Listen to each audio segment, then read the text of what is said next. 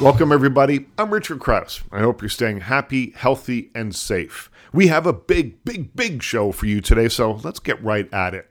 Later on in the show, we're going to meet award-winning and best-selling Canadian author Lillian Nittell.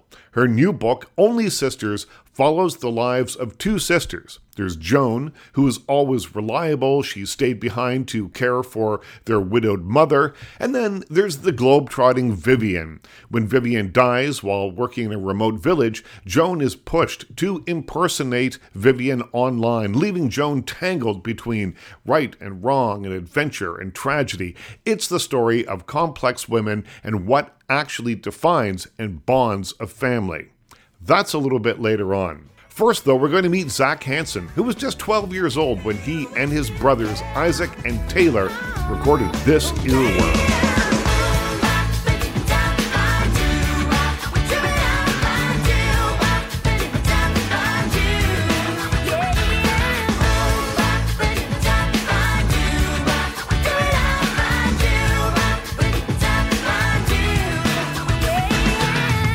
That was Hanson and the song Bop. It reached number 1 in 12 countries and was voted the best single of 1997 in the Village Voice and plenty of other places. And it was ranked number 20 on VH1's 100 Greatest Songs of the 1990s.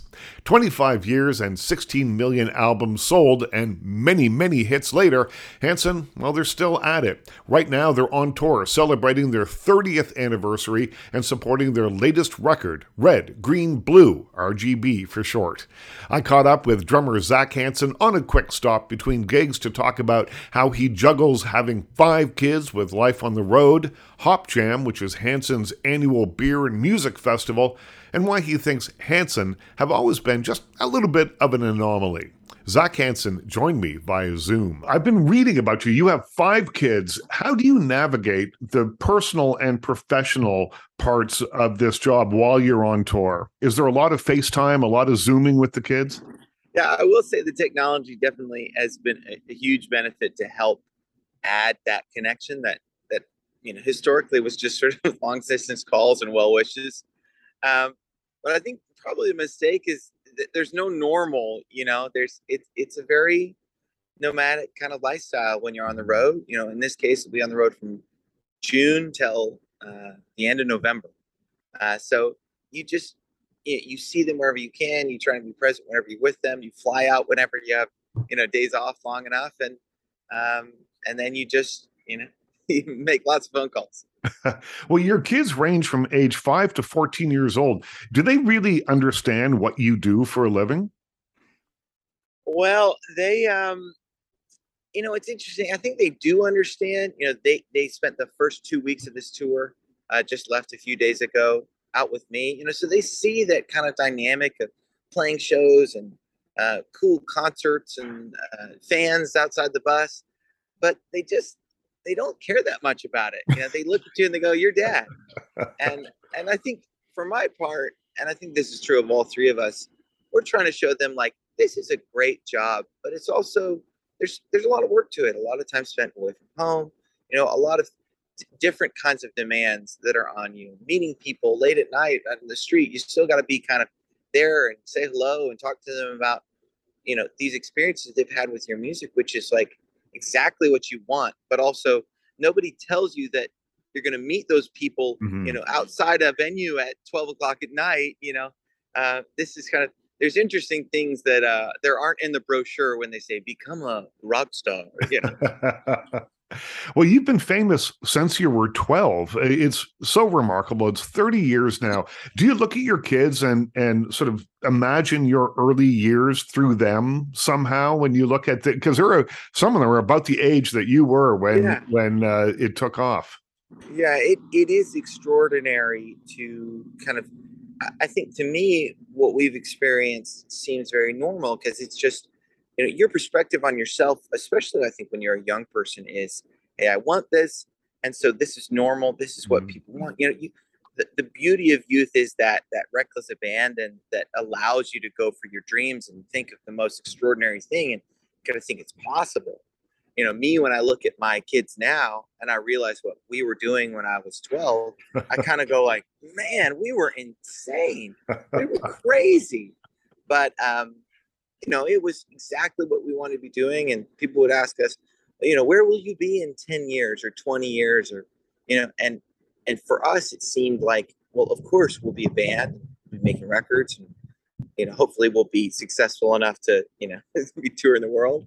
But it's a crazy thing. And of course, it also reminds me, we had great parents that found that amazing balance of not being stage parents, but really kind of putting their life on hold to let us start this career. And then, tells me I got to do a much better job for my kids. And you say that as brothers, you're a bit of an anomaly. You work together. You've worked together for 30 years, and you don't fight, apparently. Can that be true? Well, don't fight is strong language, but I would say is we really have made a great effort to make those battles be about something. I think when you think about brothers fighting, you think about kind of cat fighting. Like, I hate you, I want my shirt back, kind of this kind of stuff. You're listening to Zach Hanson on The Richard Crouse Show. Hanson's new album, RGB, is available now wherever you buy fine music. And so when we fight, it's really about things we deeply care about.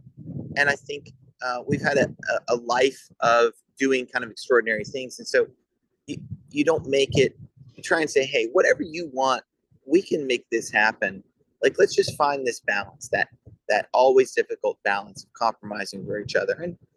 And we've had bad days, we've had bad weeks, but in the end, we really want what people see to be about the stories of the songs, about the kind of the message of these songs that usually have a twinge of hope and saying, like, you have a purpose in this world, and to do that, you have to believe it, you have to act it out. Well, you talk about compromise a little bit, and the new album, Red, Green, Blue, RGB, seems like a perfect example of that. There's 15 songs, there's 3 brothers, that's 5 songs each. So you've split it up, red, green, you represent the blue part of this. Did you record all together or did you record separately? How did it work? Yeah, it is very unique for us because, historically we write everything together and we produce everything together. And, there's always varying degrees of together. But this was a very conscious choice to say, kind of, as we're a band celebrating our 30th anniversary, what are the kind of stories we want to talk about? What are the different ways that you're inviting people deeper into what it is that makes Hanson Hanson, and really kind of deconstructing the band into its parts was kind of this cool story to talk about how we make the music we make, why we've been a band for so long. And I think a big part of it is the ability to lean on each other, right? The fact that each brother can kind of do it all on their own, could be their own band or their own solo artist. And so that was kind of the original musical inception, but kind of the way it came together was really, I can be your studio drummer or your studio background singer.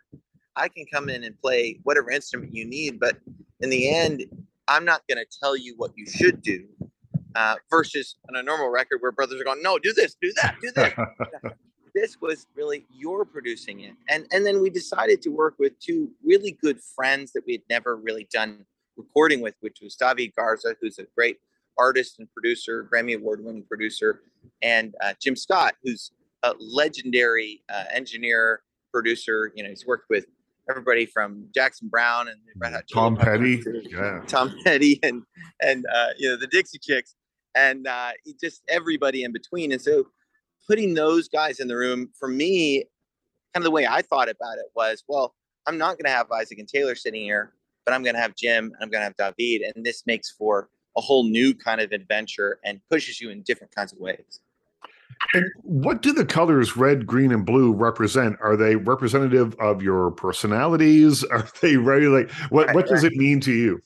So the red, green, blue was kind of this interesting thing that had been around for a long time. When you're three oldest of seven kids, which we are, you have to find a way to kind of identify your stuff pretty quick. There's a lot of things going around the house.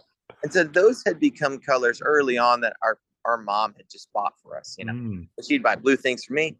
But two things were true about red, green, and blue. I think they are kind of connected to our individual style. There's a certain passion about what Taylor does, and something that's very grounded and earthy and who Isaac is. And for my part, I think of myself more like the water, the glue kind of.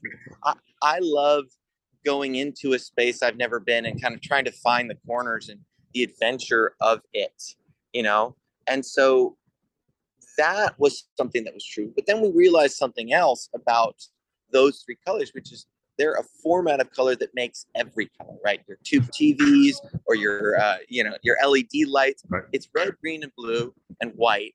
And that makes every single color in the rainbow that those lights make. We thought, well, this is kind of a cool analogy that happens to just be really deeply connected to who we've been in our whole lives. You're listening to Zach Hanson on The Richard Crouse Show. Of course, he is 1/3 of the rock band Hanson. Everybody remembers Bop and lots of other songs by them. They have a new album out. It's called RGB, stands for Red, Green, Blue. It's available now wherever you buy fine music. You started writing the song Where I Belong about 5 years ago. You never finished it. Why did it feel like you belonged on this record? More than almost anything on the record, it's about arrangement, which is something that I've grown to love, especially after we did our symphony project a few years ago. We did a whole album of songs with symphonies. And so that was really more stepping back into that mindset for a minute. Now we're hoping someone will hear me call where I belong.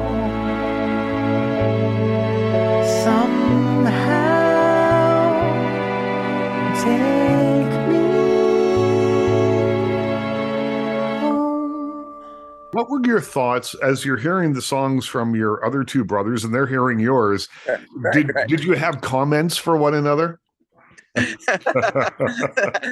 You don't know the red, green, blue rule. No comments. No.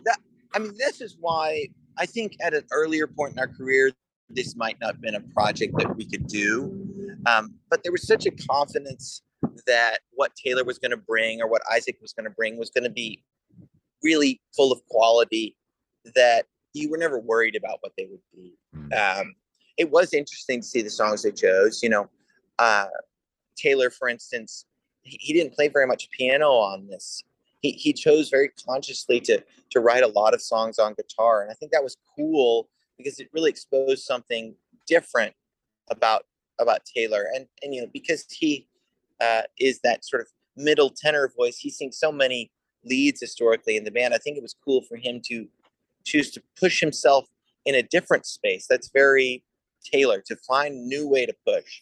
And Isaac, he wrote almost every song with someone else. So with David, he wrote a song with our brother Mac, our youngest brother. He kind of found these different ways to find that partnership and that kinship. And the way he plays and lives and is on stage, so much of this is about doing it with people.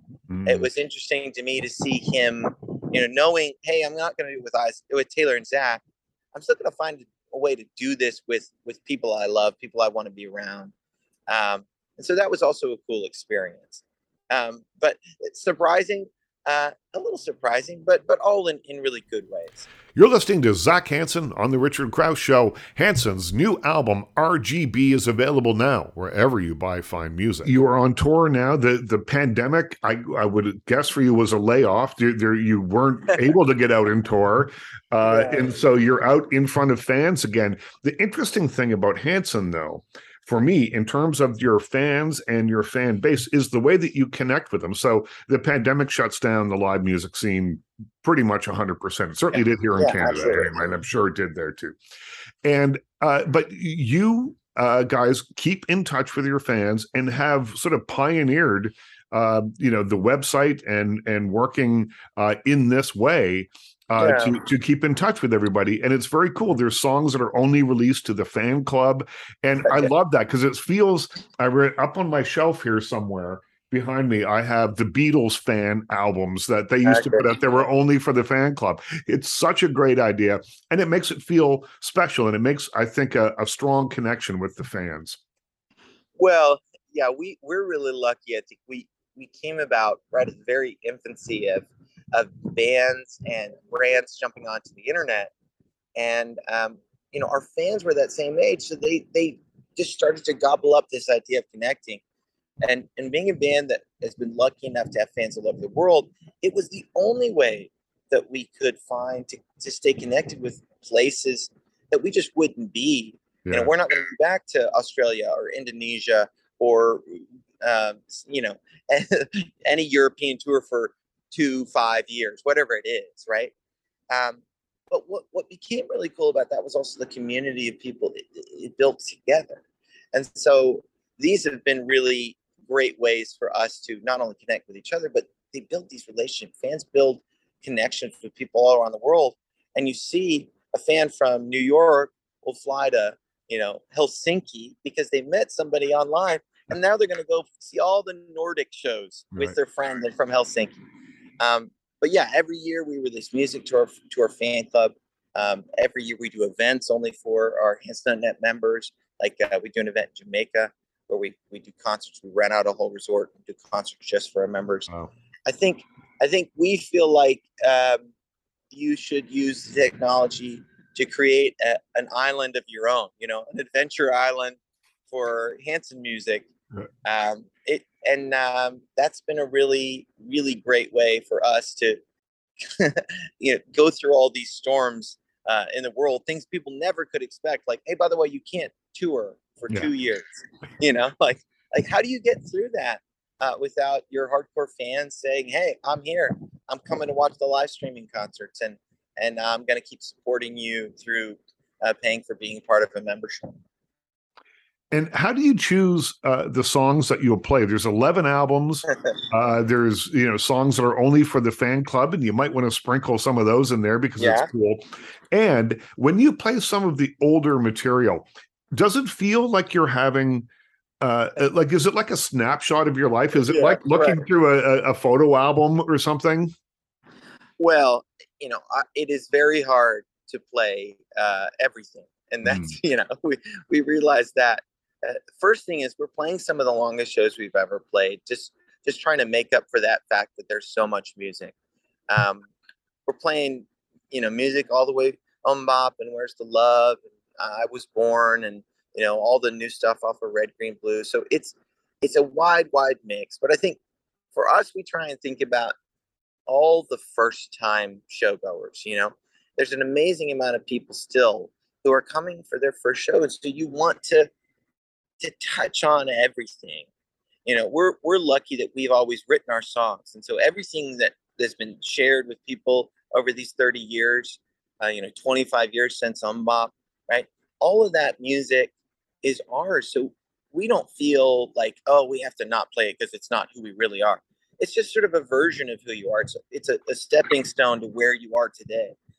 Um, there's definitely nostalgia, playing some of these songs, and amazing memories, all kinds of crazy memories when you're playing an older song. Like, oh, I remember when we played this place, or I remember when this person came on and guested during the song. Things like that. I remember playing, Umbop on the Horde tour with Blues Traveler as the band. Like what a weird memory, of them covering us when we went to their show.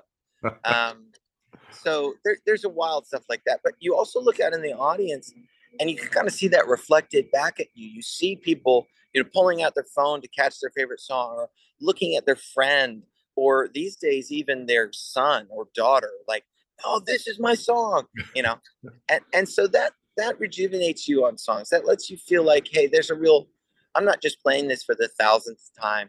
I'm playing it for the first time, or I'm playing it because of that great experience someone has with this song, and it lets you kind of revitalize it. That was Zach Hanson on The Richard Krause Show. He is 1/3 of the rock band Hanson, who are on tour right now, and they have a new album called RGB, and it's available now wherever you buy fine music.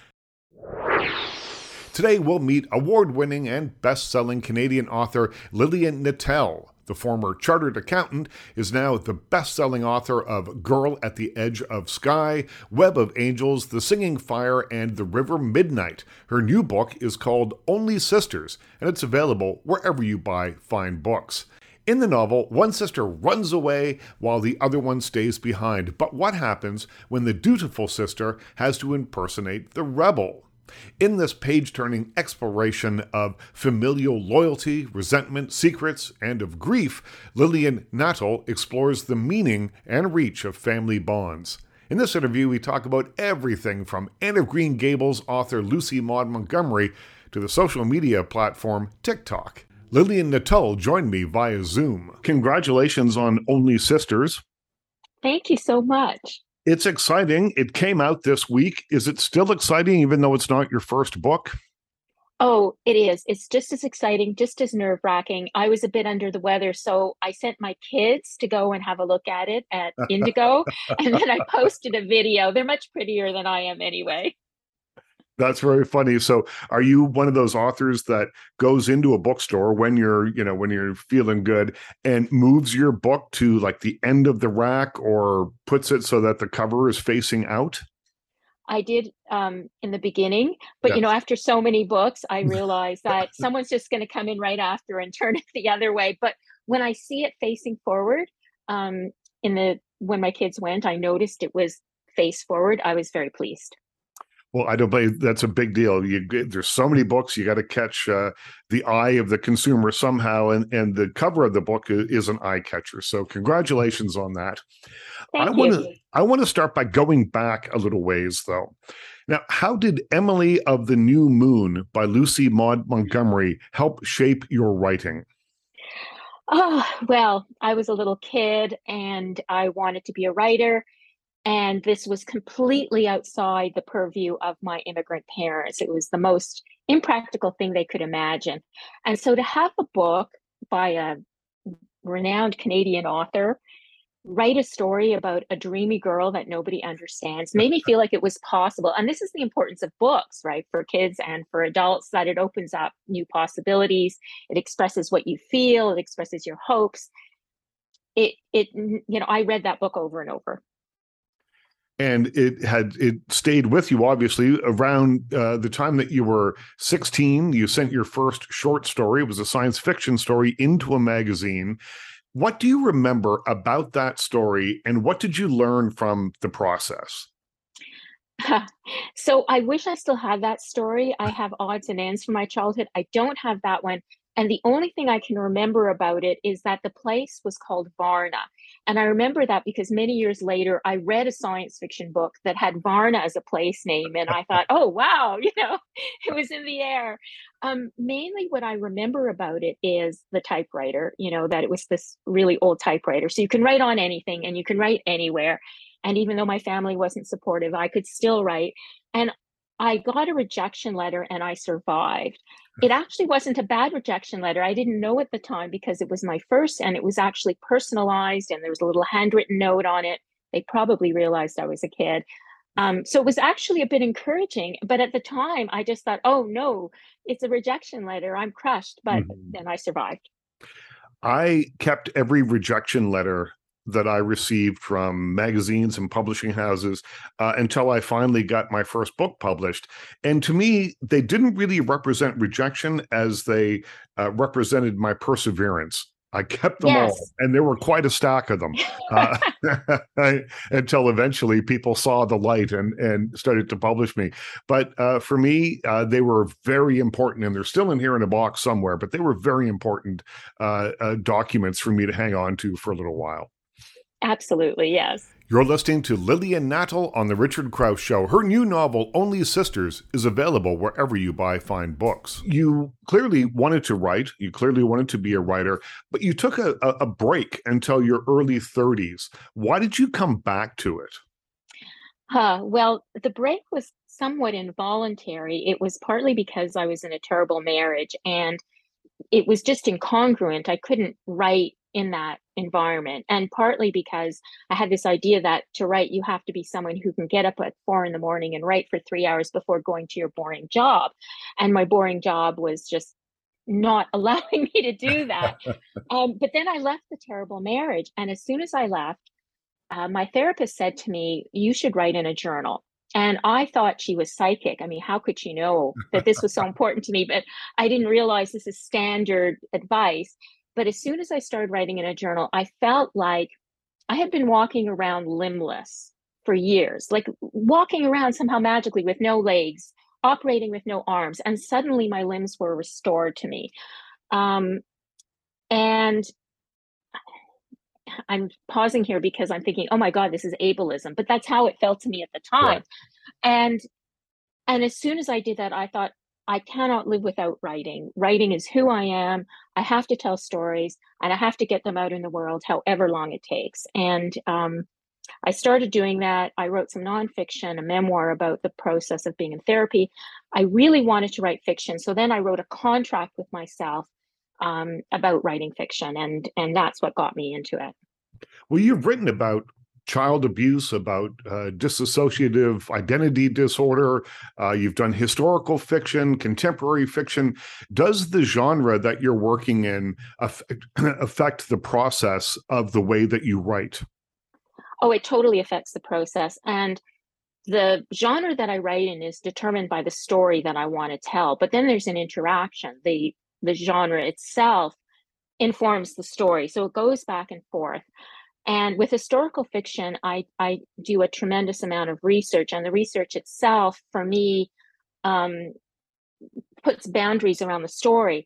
Whereas in contemporary fiction, the research is much more restricted. So in some ways, I find contemporary fiction freeing because of the research. But on the other hand, the research is a really nice crutch for me, honestly. When it comes to historical fiction, it's like, I'm not creating this from nothing. There's history, history.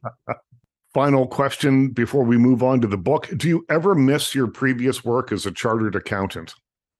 Absolutely 100% no. Everyone who knew me was so shocked when I went down that route, but I do not miss it. Let's talk about Only Sisters. It's the new book in stores right now. Where did the inspiration for Only Sisters come from? I'm so glad you asked that question because it's one I'm actually prepared for. The others are all off the cuff. Well, when my kids were teenagers, I was caring for my elderly mother-in-law, who I loved very much, but was quite a difficult person. And at the same time, my sister-in-law, I was very close to her. She was a sister to me. She was seriously ill, and we lost her. And I was still working on my last book at the time, but when that book was done and I'd had time to process all of this, I really wanted to do something. The whole experience of sisters and the roles we have in the family, and how we cope in different ways with dysfunctional families as siblings growing up in the same family. Mm-hmm. It's something I was really grappling with. And because I was the rebellious one in my family, I decided to make the dutiful daughter the main character. And then I was surprised to find out how much of me there actually was in her. This pressure, I think a lot of women feel to be good, to take care of others and be endlessly good. At what point did you realize that? Because I often wonder when you have a novel that explores so many different aspects of relationship, in this case, the relationship within dysfunctional families, that there must be a detailed treatment before you go in to work on the book. Was there not on this one? And then the characters grew as you started to write it, or how did it work? You got it 100%. So I did not have a detailed plan. I started writing, and when I sent it into my editor, after my agent had a first look, approved it, I sent it into my editor, and her comments were, "It sounds like you're figuring things out as you go along." And I was like, yeah, that's kind of what I did. Sorry. And then I had to go back and take all of that material that came to me and evolved as I was going along and make it all organic. And that's really the crafting process after the exploratory creative process. So definitely you're right about how that happened. And the one thing I had from the very beginning was the idea that here's this character, Joan, who is so good. And she has to pose as her rebellious sister online. And what it would be like to experience her sister as herself. How would that change her? Well, Joan and Sheila's mother is an interesting character. She constantly throws away their possessions just so she can buy new ones. Yes. Tell me about creating characters with little details like that that make them so much richer and really give you a sense of understanding about them. You see, I want to understand the characters myself. So the details come about as I'm asking myself questions and I'm thinking, what impelled her to do this? How did she get started with this behavior? My mother-in-law was a hoarder, and initially Sheila was a hoarder, but I was too close to it. I couldn't write a full character because I was inhibited and constrained by my mother-in-law's story. And so I thought, well, what if there's something that's the opposite of hoarding? And I discovered there's this phenomenon called compulsive Spartanism that has the same psychological operations as hoarding, but the other way around, where someone, when they're stressed, feels compelled to declutter and to the point where they're throwing out things that they might need. Mm-hmm. I have never heard of such a thing. I hadn't either. Yeah. But once I started researching it and went to forums where people were talking about their experience of it or their experience of relatives having it, I could really picture it because I understood the psychology of it from my mother-in-law. And so it fully came alive. Like as soon as I had this, I could see Sheila, I could understand Sheila. I got her. You're listening to Lillian Nattall on The Richard Crouse Show. Her new novel, Only Sisters, is available wherever you buy fine books. Douglas Copeland told me one time that it's like when he's writing, it's like the characters are sitting on his shoulders and they're whispering into his ears the dialogue and hey, this would be cool if we did this next. Do I get a sense from you that you have a similar experience? I wish Yeah. that was my experience. My experience is more like my characters are whispering, but it's somewhere in a dark room and I have no lamp and I have to walk around and try to find them. And I get closer, the whispering gets a bit louder, but then, oh no, I take a wrong turn and it's quiet again. And finally, I'm in the same room with them after many drafts. Now, this is in some ways a study in toxic behavior, the book Only Sisters. Is it a cautionary tale of any sort? Is there a message to take away, or is it simply a great read as we move into the late summer and fall? Well, I certainly hope it's a great read. For me, the message in the book is, the toxicity of the family is not unusual from my experience of my family and others that I know. But for me, I think the message is the persistence of love through that. And these sisters, despite the difficulty and complexity of their relationship, Vivian, gave her sister the greatest gift possible, which was, I can't reveal, but I think it's the persistence of love. And Joan is a middle-aged woman, and yet she has a coming of age experience in a sense, so that at any time of life you can bloom, your life can become new again. I get a sense just from speaking to you that that is something that would resonate with you, having started your professional writing career a little bit later than some other people may have in your 30s after what you termed wasn't a great marriage, that there was a blossoming that happened. Yeah. And that probably resonates very loudly with you in Only Sisters. It absolutely does. I definitely consider myself a late bloomer. I got married again at 40. I became a mother in my 40s. So it felt sometimes like I was squishing a whole new life into the second half of life. Older than all the other mothers, even the older mothers, my kids' school. So I collect late bloomer stories. It's a subject close to my heart. Your TikTok channel, Lillian Nattall Writes, and there's a dot in between the names and the word writes, is very popular. What kind of writing advice do you offer over there?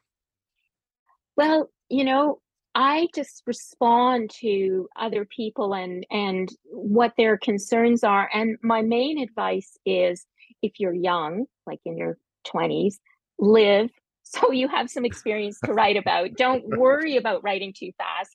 And my other bit of advice is persistence. Like you just have to keep going because you have to do it for yourself. You can't do it in the expectation of fame and monetary reward. Those things are lovely, but they're completely unpredictable and out of your control. And to read, of course, read great books. Are you working on something right now? I am working on something right now, and it's in a different genre again. I'm working right now on something in urban fantasy. I've never written that genre before, and I started out when I was young with fairy tales and folk tales. So, and my first novels were kind of infused with the folk tale motifs, even though they were magical realist historical fiction. So I'm turning my hand to that, and some of my friends love it. Some of my friends are scratching their heads, but that's been my experience my whole life long. Congratulations on Only Sisters, and I will look forward to reading the new book, and I promise I won't scratch my head. Well, thank you so much. That was Lillian Nattall on The Richard Crouse Show. Her new novel, Only Sisters, is available wherever you buy fine books. Big thanks to Lillian for coming by. Huge thanks to Zach Hanson for stopping by, taking some time out from the tour bus to talk to me today. You can find Hanson's new album, RGB, wherever you buy fine music. You won't let me down.